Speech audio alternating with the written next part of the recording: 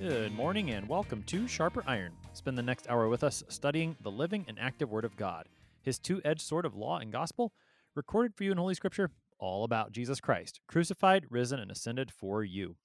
Thanks for tuning in this morning here on Worldwide KFUO. Christ for you, anytime, anywhere.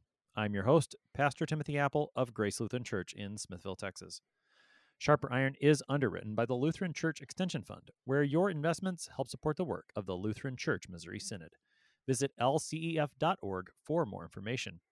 On this Thursday, December 9th, we are studying James chapter 5, verses 7 through 11. The Lord's coming is at hand. Therefore, St. James reminds us, be patient, be steadfast without grumbling, following the example of the saints who have gone before us. To help us sharpen our faith in Christ as we study God's Word today, we have with us regular guest, Pastor Peter Ill. Pastor Ill serves at Trinity Lutheran Church in Millstadt, Illinois. Pastor Ill, welcome back to Sharper Iron. Thank you so much. It's wonderful to be here and wonderful to be celebrating Advent with you and with our listeners. Advent is such a wonderful season of the church here, Pastor Ill. I love it. And it's more than just pre-Christmas. It's a time when we get to wait and watch for Jesus coming, not only for his coming at Bethlehem at his birth, but also for his coming again, but also for his coming each and every day for us. And so as we get to talk about Advent, it's not just about getting ready for Christmas, although that's part of it, but we get ready for Jesus as he comes eternally at the end of time and stays past the end of time. And we look for his coming to us with life, forgiveness, and salvation each and every day. Pastor Ill, this is a series that is tackling the epistle texts during the season of Advent. And the text that we've got today, James chapter 5, verses 7 to 11, is the epistle reading for the third Sunday in Advent in Series A of the 3-year lectionary. So not the one that we'll hear in worship this particular year, but one that we would hear on the third Sunday in Advent in that particular year in this 3-year series. So help us put it into that Advent context. What's the third Sunday in Advent all about, and how is James chapter 5 going to be a part of that context? So, week to week through Advent, there's kind of a shift from looking for Jesus coming at the end of time to looking for Jesus coming at Christmas. And there's kind of a Venn diagram of that. You know, the two circles that overlap in the middle. And Advent 3 is kind of the happy overlap where we are very definitely talking about being ready for Jesus at the end of time. But we are also talking about being patient and being ready for Jesus at Christmas time, especially, and in his birth. And so we bear that in mind, realizing that there's kind of a double focus here of being ready for Christmas and being ready for Jesus' return. And as much as we might want to start jumping ahead to Christmas hymns and Christmas themes, we're not quite there yet. The Christmas trees might be up, the Christmas lights are on, but it's not quite Christmas yet. We're still waiting, we're still being patient, we're still enduring, and for us, that's a blessing. So with the third Sunday in Advent, particularly, Pastor Ill, that's the Sunday that if you use the typical Advent wreath that I think you see in many of our Lutheran churches today, you have the first 2 Sundays are blue or violet, and then so is the fourth, but then the third Sunday is the rose-colored candle, which is, I believe, traditionally the Sunday for joy. The Latin is gaudete. So how's that part of the context of Advent, and how is James going to fit into that? Wow, that's a great question. The 1-year lectionary really has that theme of joy in it, that idea of rejoicing. The 3-year lectionary, Series A, Series B, Series C, don't have that as full of as a theme, especially when you look at the gospel reading that goes along with this.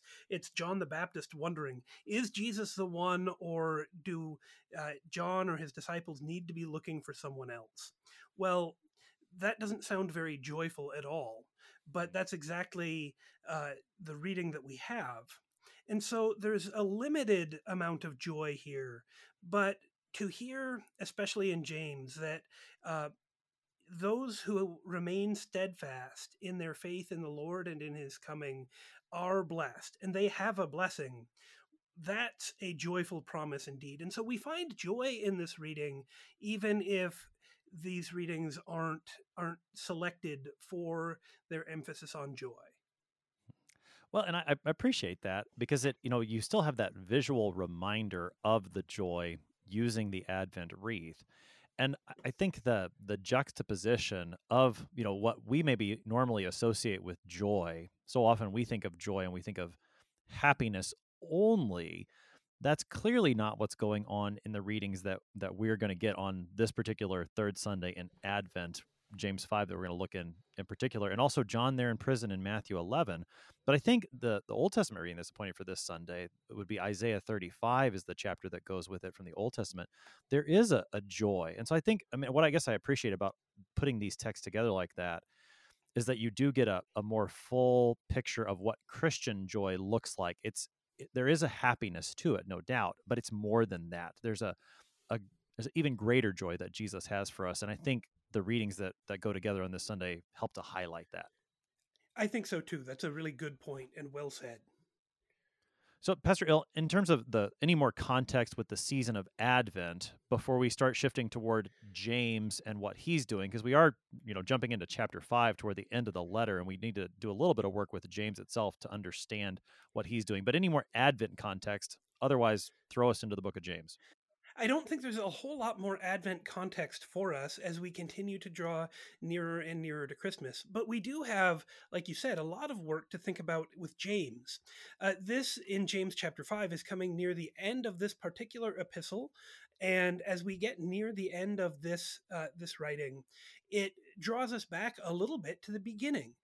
Patience and endurance are mentioned in James chapter 1, especially in James 1:12. And there are some who think that this is an intentional kind of inclusio, or the thought that this is where the book starts drawing itself to an end, and it's being marked out that way. And that may very well be the case, but even if it's not, we rejoice and celebrate that here we see patience as a theme for us in the scriptures and in James. And so James is big on being patient, and that's a good thing. I know myself, I need to hear about patience more and more. Hurry up and get with that. Hurry up and wait, right? That's right. Yeah. So patience is going to be a theme that James has already laid out in his letter. It does come previously at the very beginning, and perhaps I think the word was inclusio. Another way maybe to think about that, is that a Latin word, Pastor Ill? What is inclusio? It's a word like an inclusion or a bookend. Bookend is probably the best way to put it. As we think about how we are bookended into with patience at the beginning of the book, patience at the end, and everything in the middle is surrounded by patience, would be one way to think about it. Does that make sense, Pastor Apple? It does. It does. So patience that we're going to hear James talk about today is one of the themes there in his book. We did do a study on the book of James here on Sharper Iron a while ago. It's been more than a year.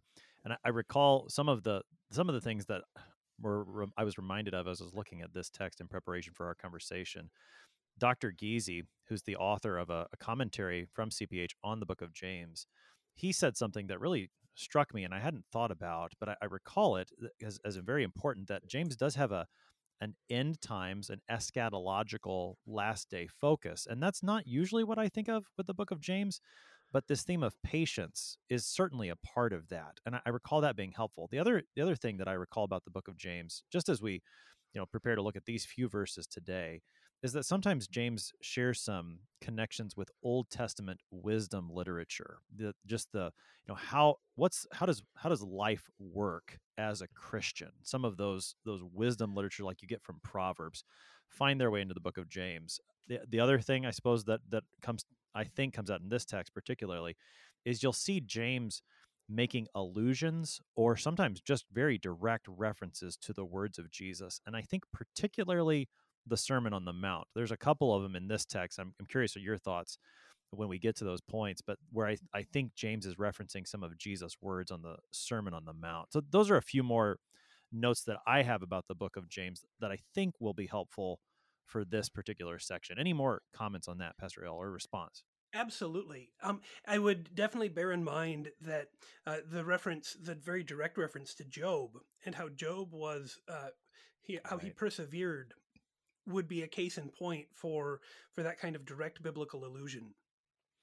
As kind of a deep dive, uh, James uh, James 5 is kind of it moves the very same way that Psalm 37 moves.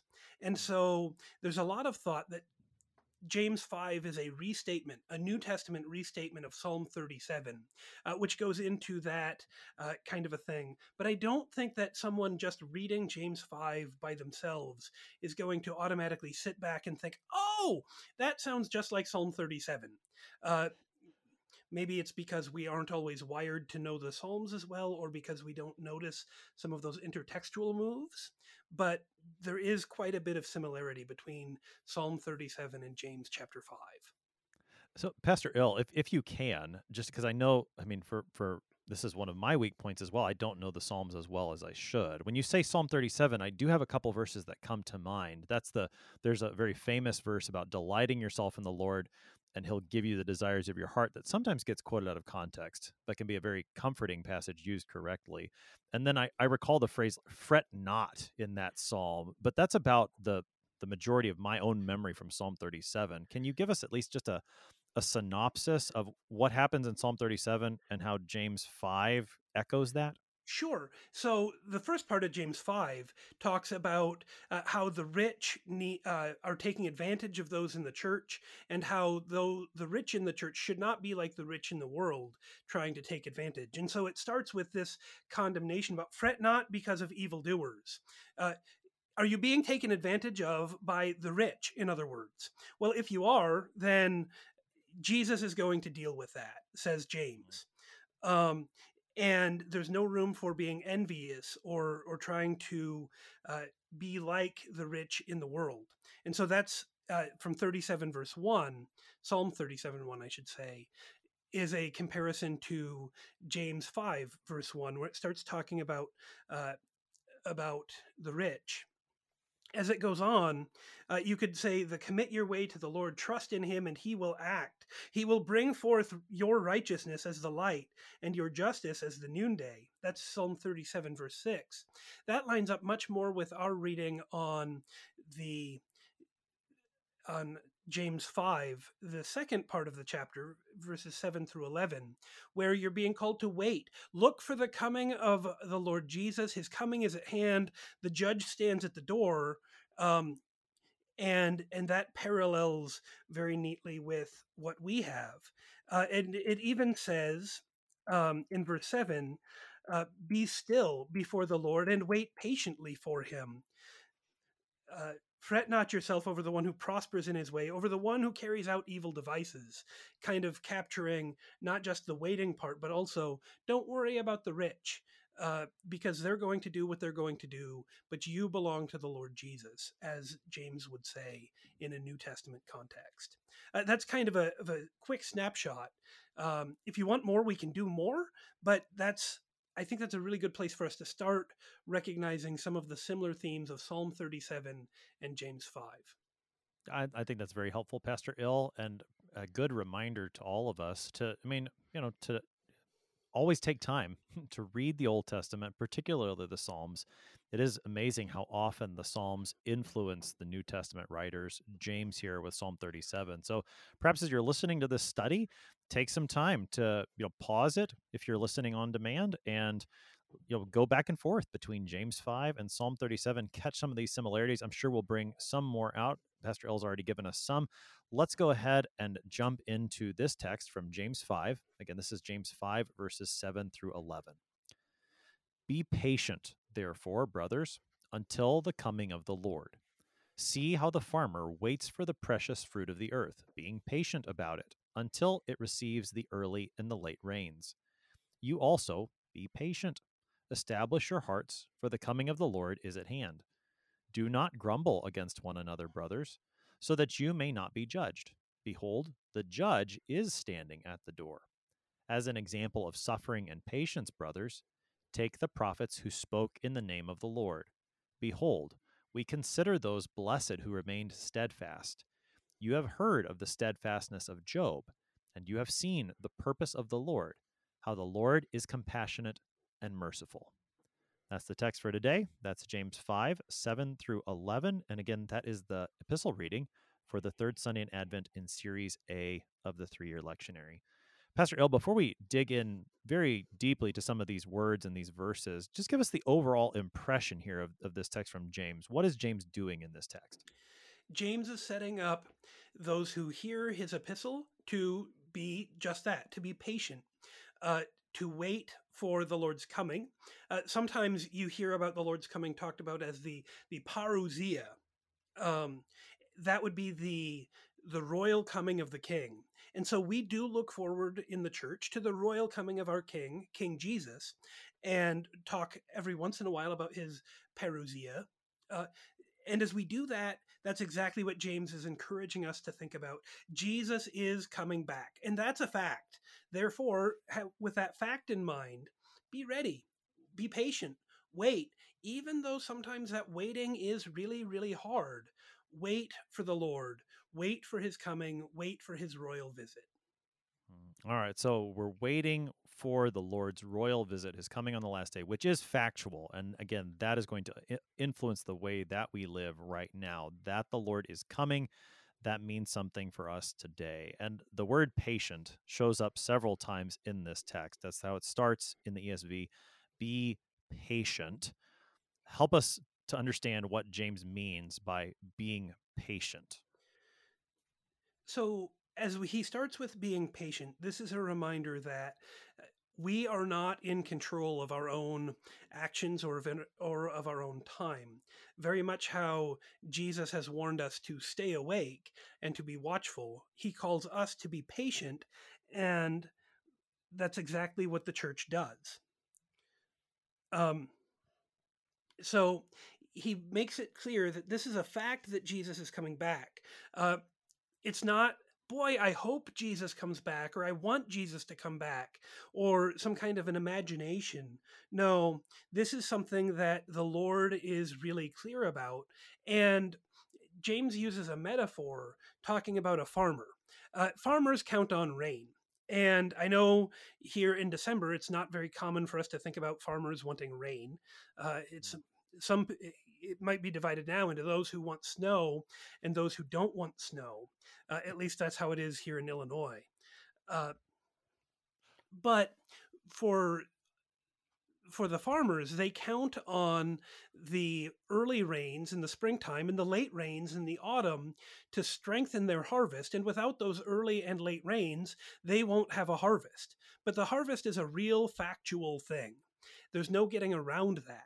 And it's a vital part of the church, or a vital part of the farmer's life, I should say, waiting and knowing that the word of the Lord comes in the early times and in the late times is vital to the church, and Jesus' return is vital to the church. If we start talking about Jesus without ever talking about him coming again, we've really missed an important theme of Scripture. And we don't want to just talk about life with Jesus as something that's for today, or life with Jesus is something that gets us to die and be with him in heaven, which is true and a wonderful teaching of the church. But we also bear in mind Jesus is coming again in glory to be the judge at the door. His kingdom is really drawing near. We're looking forward to that. We're hoping for that. And we're counting on that fact and not giving up on it. Not at all. So, Pastor Il, I think there's a lot that we can talk about with this word patience. And one thing that comes to my mind, and it's because of the way that this series has worked, putting together several epistle readings, all from the season of Advent, that you wouldn't necessarily put together. One of the readings that we've covered here already on Sharper Iron in this series was for the second Sunday in Advent in Series B. So it's not the same series as this one is, but it's from 2 Peter chapter 3. And there, the Apostle Peter uses this word patience as well in reference to the Lord's second coming. And he, just to refresh our memories, in 2 Peter 3, verse 9, The Lord is not slow to fulfill his promise, as some count slowness, but is patient toward you, not wishing that any should perish, but that all should reach repentance. And again, I don't know that I would have put these two texts together if it hadn't been for just the way that this series happened to work, but I do think that they shed light on each other. Peter talks about the Lord's patience not being a slowness, but rather the Lord working out his will to bring more sinners to repentance and faith in Jesus. And now James is urging that patience toward us. And I don't know, putting those two together, I think it helps me in the patience for the Lord's return, because I know it's not just me sort of like sitting here twiddling my thumbs, whistling, when's he going to come? But it's rather me counting on his promise that he is going to come, and he's doing this with a purpose. He's doing this because he's working to save more sinners as he's being patient. So I can be patient too. Right. And I know this goes a little out of order, but that also lines up with verse 11 in James chapter 5, as it talks about how the Lord is compassionate and merciful. Um, and that is an emphasis here as well. And so the Lord doesn't wait because he's lazy or because he's slow, but because even in the waiting, he's compassionate and merciful to Job, to the prophets, and to you and to me. And that is a real promise that we take a great deal of hope and comfort in. The other thing about the word patience that I think you've mentioned it, at least you've touched on it in references to Psalm 37 and even here. And I think it comes up with the image of the farmer as well, is that patience often involves suffering. To have to wait for something isn't pleasant, and often means holding on to something even when things attack it. And again, not to get too far ahead of ourselves, but I think that's what's going on in verses 10 and 11. And if I'm not mistaken, sometimes in perhaps the King James, the word patience will get translated long suffering.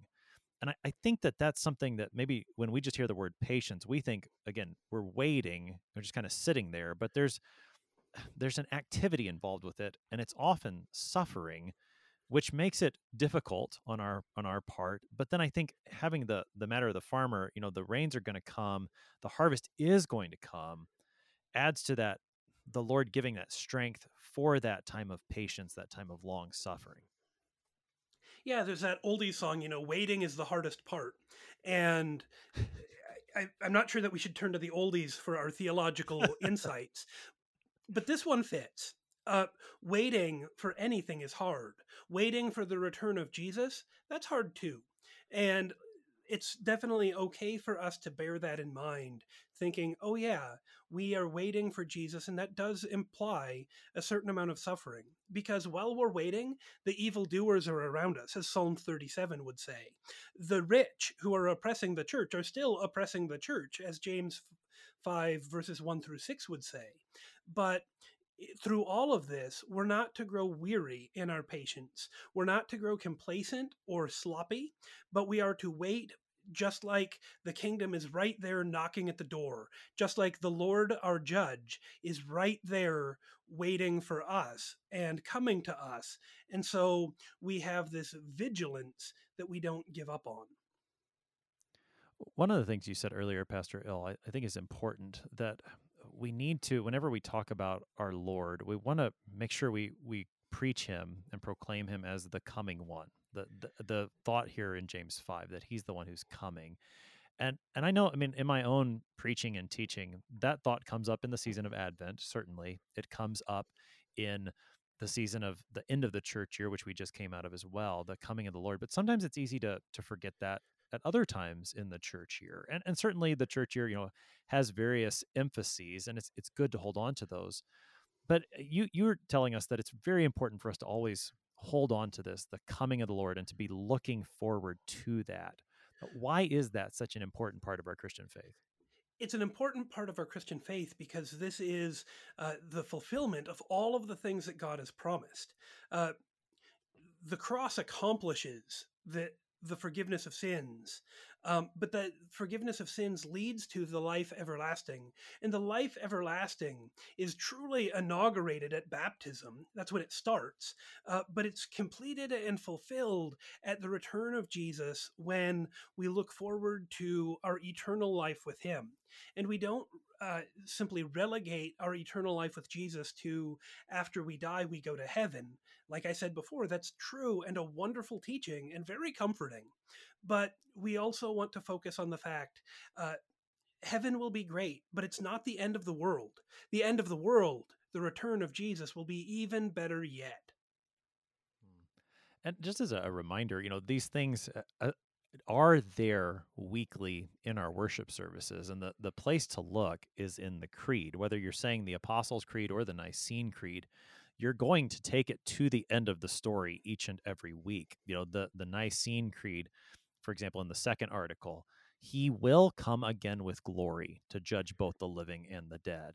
And in the end of the third article, I look for the resurrection of the dead and the life of the world to come. And similarly in the Apostles' Creed, from thence he will come to judge the living and the dead. And again, by the end of the creed, the resurrection of the body and the life everlasting. This is the final goal. The final end of our Christian faith is to be raised from the dead with our Lord Jesus Christ, to share in that resurrection life and to dwell with him forever. And that's the hope that we have. And using the word hope there, not in I wish it's going to happen, but as you said, it's a fact, it's an expectation.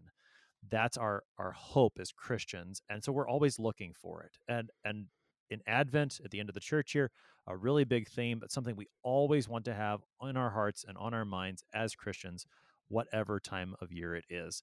We'll pick up more of that on the other side of the break as James gives it to us here in James chapter 5. You're listening to Sharper Iron. We're talking with Peter Ill this morning. We will be right back. Please stick around.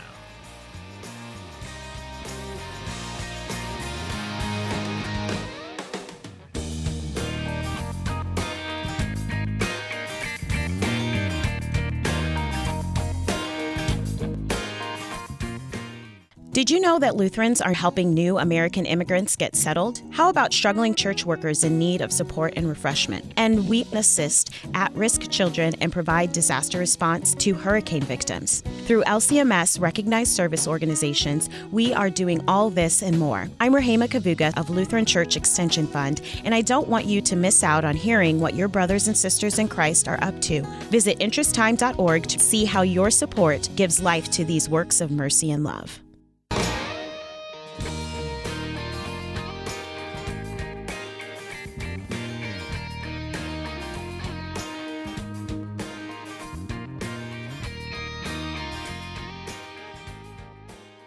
Welcome back to Sharper Iron. It is Thursday, December 9th. We are studying James chapter 5, verses 7 through 11 with Pastor Peter Ill. He serves at Trinity Lutheran Church in Millstadt, Illinois.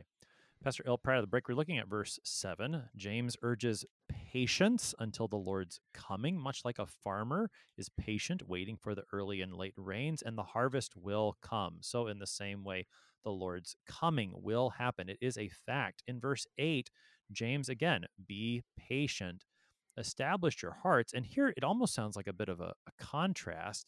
Now he says the coming of the Lord is at hand. So on the one hand, be patient. He's coming, so wait. But now the coming of the Lord is at hand. How are both of these realities true? You could translate this a couple of different ways. One way is to say the coming of the Lord is right up on you, would be one way to read it. Is that how they say it in Millstadt? Not so much in Millstadt. I was about to ask if that's how they said it in Texas. Well, it's fixin' to is what I think. He's fixin' to come. It's fixed right up upon you. You could say, because this verb is actually in the perfect tense, and so it has come and it still is here. Would be another way to do it, a little more academic way to say the kingdom or the coming of the Lord has come and is still present for you now. And that's the attitude that we have. It's like when Jesus says, repent for the kingdom of God is at hand in Mark chapter 1. in Mark 1:14. We have that very same kind of a thing. It's not near, like, say, Millstadt, Illinois is near St. Louis. It's not close to, but it is, no, it's right up there. It's encroaching on you, and it has found you and is coming for you. Um, Kind of with that knocking on the door, here it is. And we might say, it's been 2,000 years since James wrote these words. How can we still say with a straight face that the coming of the Lord is right up on you, that it has come and is still here for us? Because the presence of Jesus is here for us. It came and it continues to come as we hear his word, as we rejoice in our baptism, as we receive the body and the blood of Jesus for the forgiveness of sins. We say, the kingdom has come, and he is coming again in glory too. And we're right on the cusp of that. We have been since James wrote these words, and we continue until the day of his appearing. And that is all good and joyous news. I appreciate you bringing out Jesus' opening sermon. I know it's in Matthew's gospel, I think in Mark's as well, probably in Luke also, that the kingdom or the reign of God is at hand. It's come near. That same way of speaking, that it's here. And in the same way, the Lord's coming is at hand. There's this, sometimes we talk this way theologically, there's a now and not yet aspect to it. And so there is the need for the patience for the Lord to reveal himself, for the resurrection of the dead. And yet, because of what the Lord has done in his first advent and what he is doing now in his ascension, coming to us in word and sacrament, we can say that the Lord's coming is at hand. It's here, and it's having an effect right now.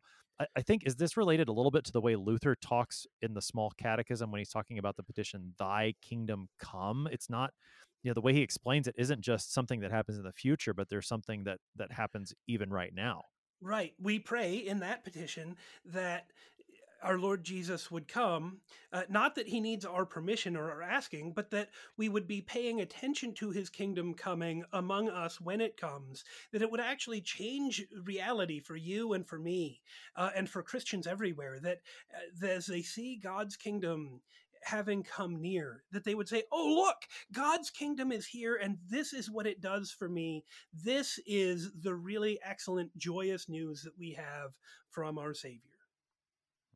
Right. So God's kingdom comes now, and we also pray that it would come in the future. I mean, we speak about this catechetically, about the kingdom of grace, that God comes to us now in his church, and also the kingdom of glory, that God would come on the last day and take us to that eternal home in the resurrection. The Lord's coming is at hand. James really sums those things up for us. As he continues into verse 9, he says, don't grumble against one another. Now, how does not grumbling fit together with what James has been talking about so far? It seems to not fit, doesn't it? But usually when you're being patient and when you're focused on something good to come, that's when the stress and the grumbling and sometimes the gossiping and the second guessing and the backbiting comes out, isn't it? When you're expectant of something good and you're not quite getting things exactly the way you wish they were, what happens? You grumble. Is he ever going to come? Is this really going to work out? Was he kidding? And all of a sudden we find ourselves, even in our anticipation, grumbling about God, grumbling about each other. This happens in the church as well as it happens anywhere else.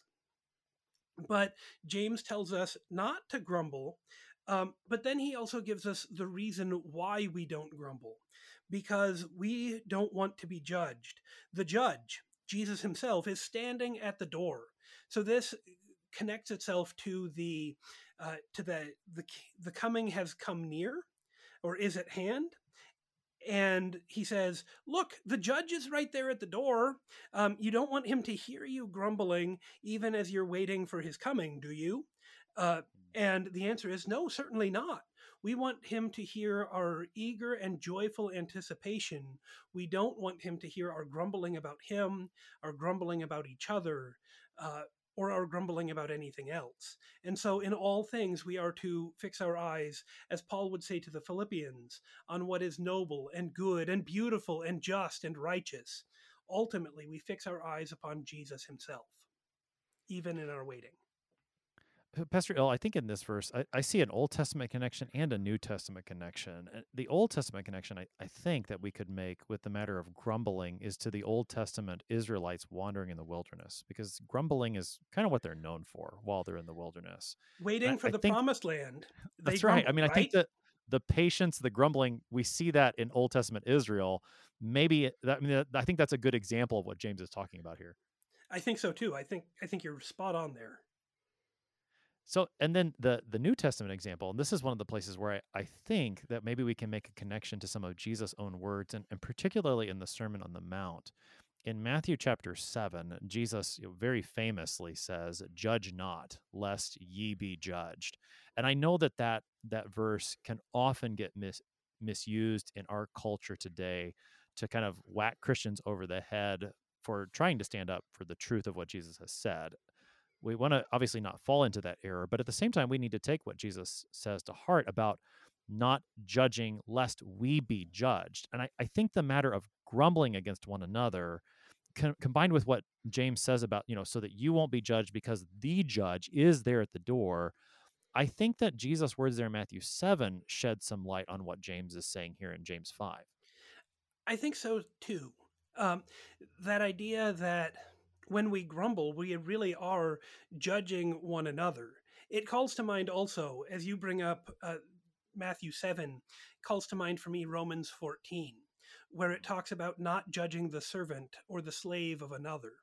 But that grumbling and that judging that we do in the church, one over another, really seems to be focused and emphasize judging and watching over each other so that we, get things our way. And that we get other Christians to be more like us without worrying so much if they're more like Jesus. But the importance isn't if they're more like us. That really doesn't matter. The importance is, are they Jesus' servant? Are they one that Jesus has judged to be not only not guilty, but one that Jesus has judged to be innocent and pure and righteous? If they are under that good judgment of Jesus, then who are we to judge them in any way, shape, or form? And so that's exactly what we do. We commend them into God's care, not grumbling or judging, not trying to establish them as under our control, because those who are waiting with us are under Jesus' command and under Jesus' control. I want to talk a little bit more about the way James says at the end of this verse, the judge is standing at the door. Because, and the way that you explained it, which I think you're right, but it seems that within this passage, James is using the true teaching concerning the Lord's second coming in both a gospel sense and a law sense. That on the one hand, the coming of the Lord is at hand. This is a promise to us that should comfort us and strengthen us in patience until that day comes. But now in this verse, it almost sounds like there's a little bit of a threat there as well, more of a law sense. Is there? Do you see that dual use here in this passage? I do too. Yeah, that so that you might not be judged. Boy, it's really hard to take the law out of that, isn't it? And that's not what I'm trying to do at all. But simply to say, right, if you get caught grumbling, gossiping, backbiting, and trying to hold others to your sense of right and wrong, you will be judged. Don't do that. And if you are doing that, knock it off. Repent. Believe in Jesus. There is hope, and verse 10 is going to go on with what that hope is. In light of the law, verse 10 is going to give us some wonderful encouragement. And then verse 11 is going to talk about the compassion and the mercy of God. So take us into verse 10, the encouragement that's there. James brings up the example of the prophets. What's the encouragement in verse 10? Right. So for us, sometimes we struggle a little bit to identify with the Old Testament. But here, James says, as you guys are waiting for the Lord to keep his promises and to fulfill his word, think about the prophets. Think about Moses, who sometimes struggled with the people's grumbling. Think about Elijah and Elisha. Think about Jeremiah, the weeping prophet. Think about Hosea and Malachi and all of the other prophets whose lives were threatened, who went through difficult times, whose word was rejected, and even they themselves went through periods of wondering when God would keep his promises. Uh, one of the thoughts and one of the passages that keeps coming back to me is when the prophet Elijah, right after the battle of the gods there at Mount Carmel, uh, came down from the mountain, and wicked Queen Jezebel said, you better run, because by this time tomorrow, I'll make your life like one of the lives of the false prophets that you killed yesterday. In other words, I'm going to kill you, Elijah. And so Elijah runs out and lays down under a broom tree, and he says, oh Lord, I've had enough. I'm done. I'm ready to check out. Go ahead and let me die in peace, because I've tried to do everything according to your word and according to your will, but it hasn't worked out. Therefore, how can I make this continue to work? I can't. I give up. And he was suffering, thinking that the prophecies that he had given, nobody believed and nobody cared. But the Lord said, it's not your job to know who's listening and who cares. It's my job. And the Lord came to him with bread baked on hot stones and with water. And he went in the strength of that bread and that water for 40 days until God appeared to him at Mount Horeb in the still small voice.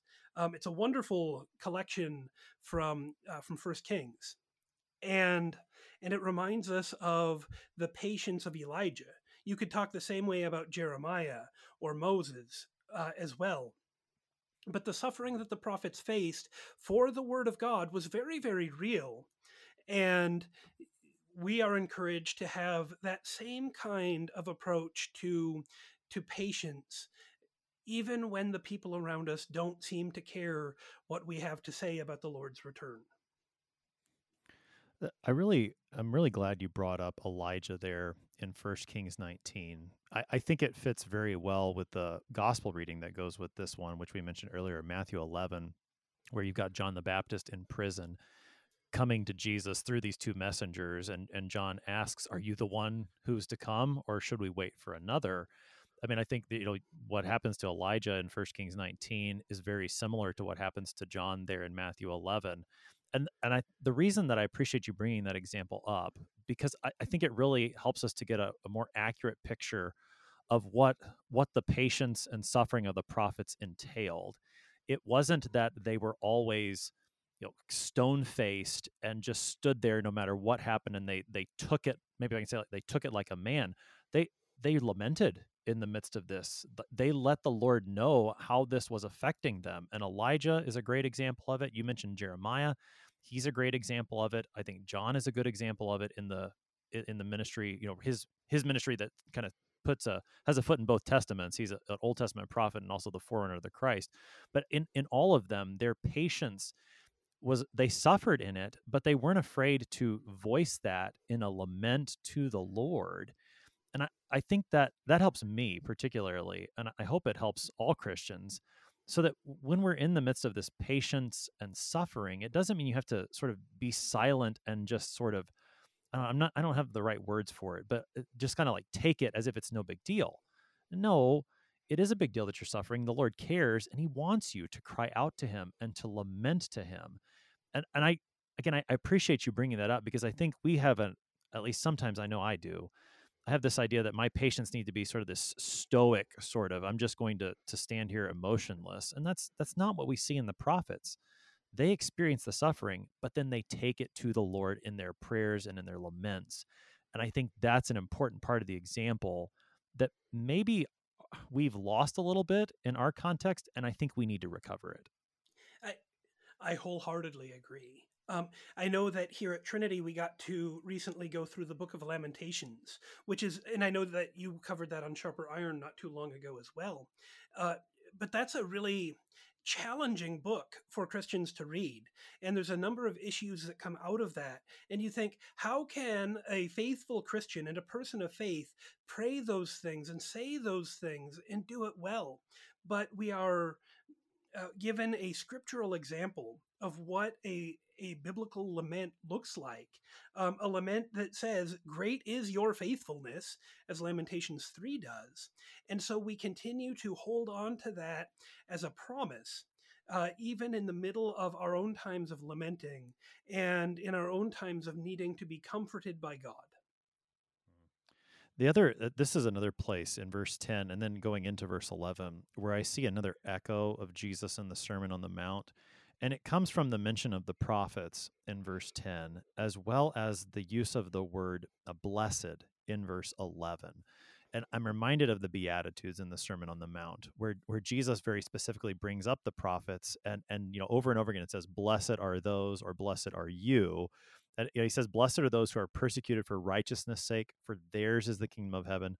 Blessed are you when others revile you and persecute you and utter all kinds of evil against you falsely on my account. Rejoice and be glad, for your reward is great in heaven, for so they persecuted the prophets who were before you." I hear an echo of those words of Jesus in James chapter 5. And again, I think when you hear the Beatitudes and all the promises that Jesus makes precisely to the people that James is talking about here in James chapter 5, it's another added element of strength and encouragement that the Lord would give to us as we're patiently waiting for his coming. Right. And we do need that blessing, that blessing from the Beatitudes, and the blessing of patience. We also are reminded that patience is the first of the fruit of the Spirit. Wait, it's not the first, but it is one of the fruit of the Spirit. I apologize. It's up there, yeah. Love, joy, peace, patience, I think. Yeah. And we certainly need God's help to work that patience in us. This is part of our sanctification and part of God making us holy. And we see that as a blessing. But even as we kind of start to think about that word blessing, it takes us back to the words from the Gospel for Series A for Advent 3, from Matthew 11, verses 2 to 15.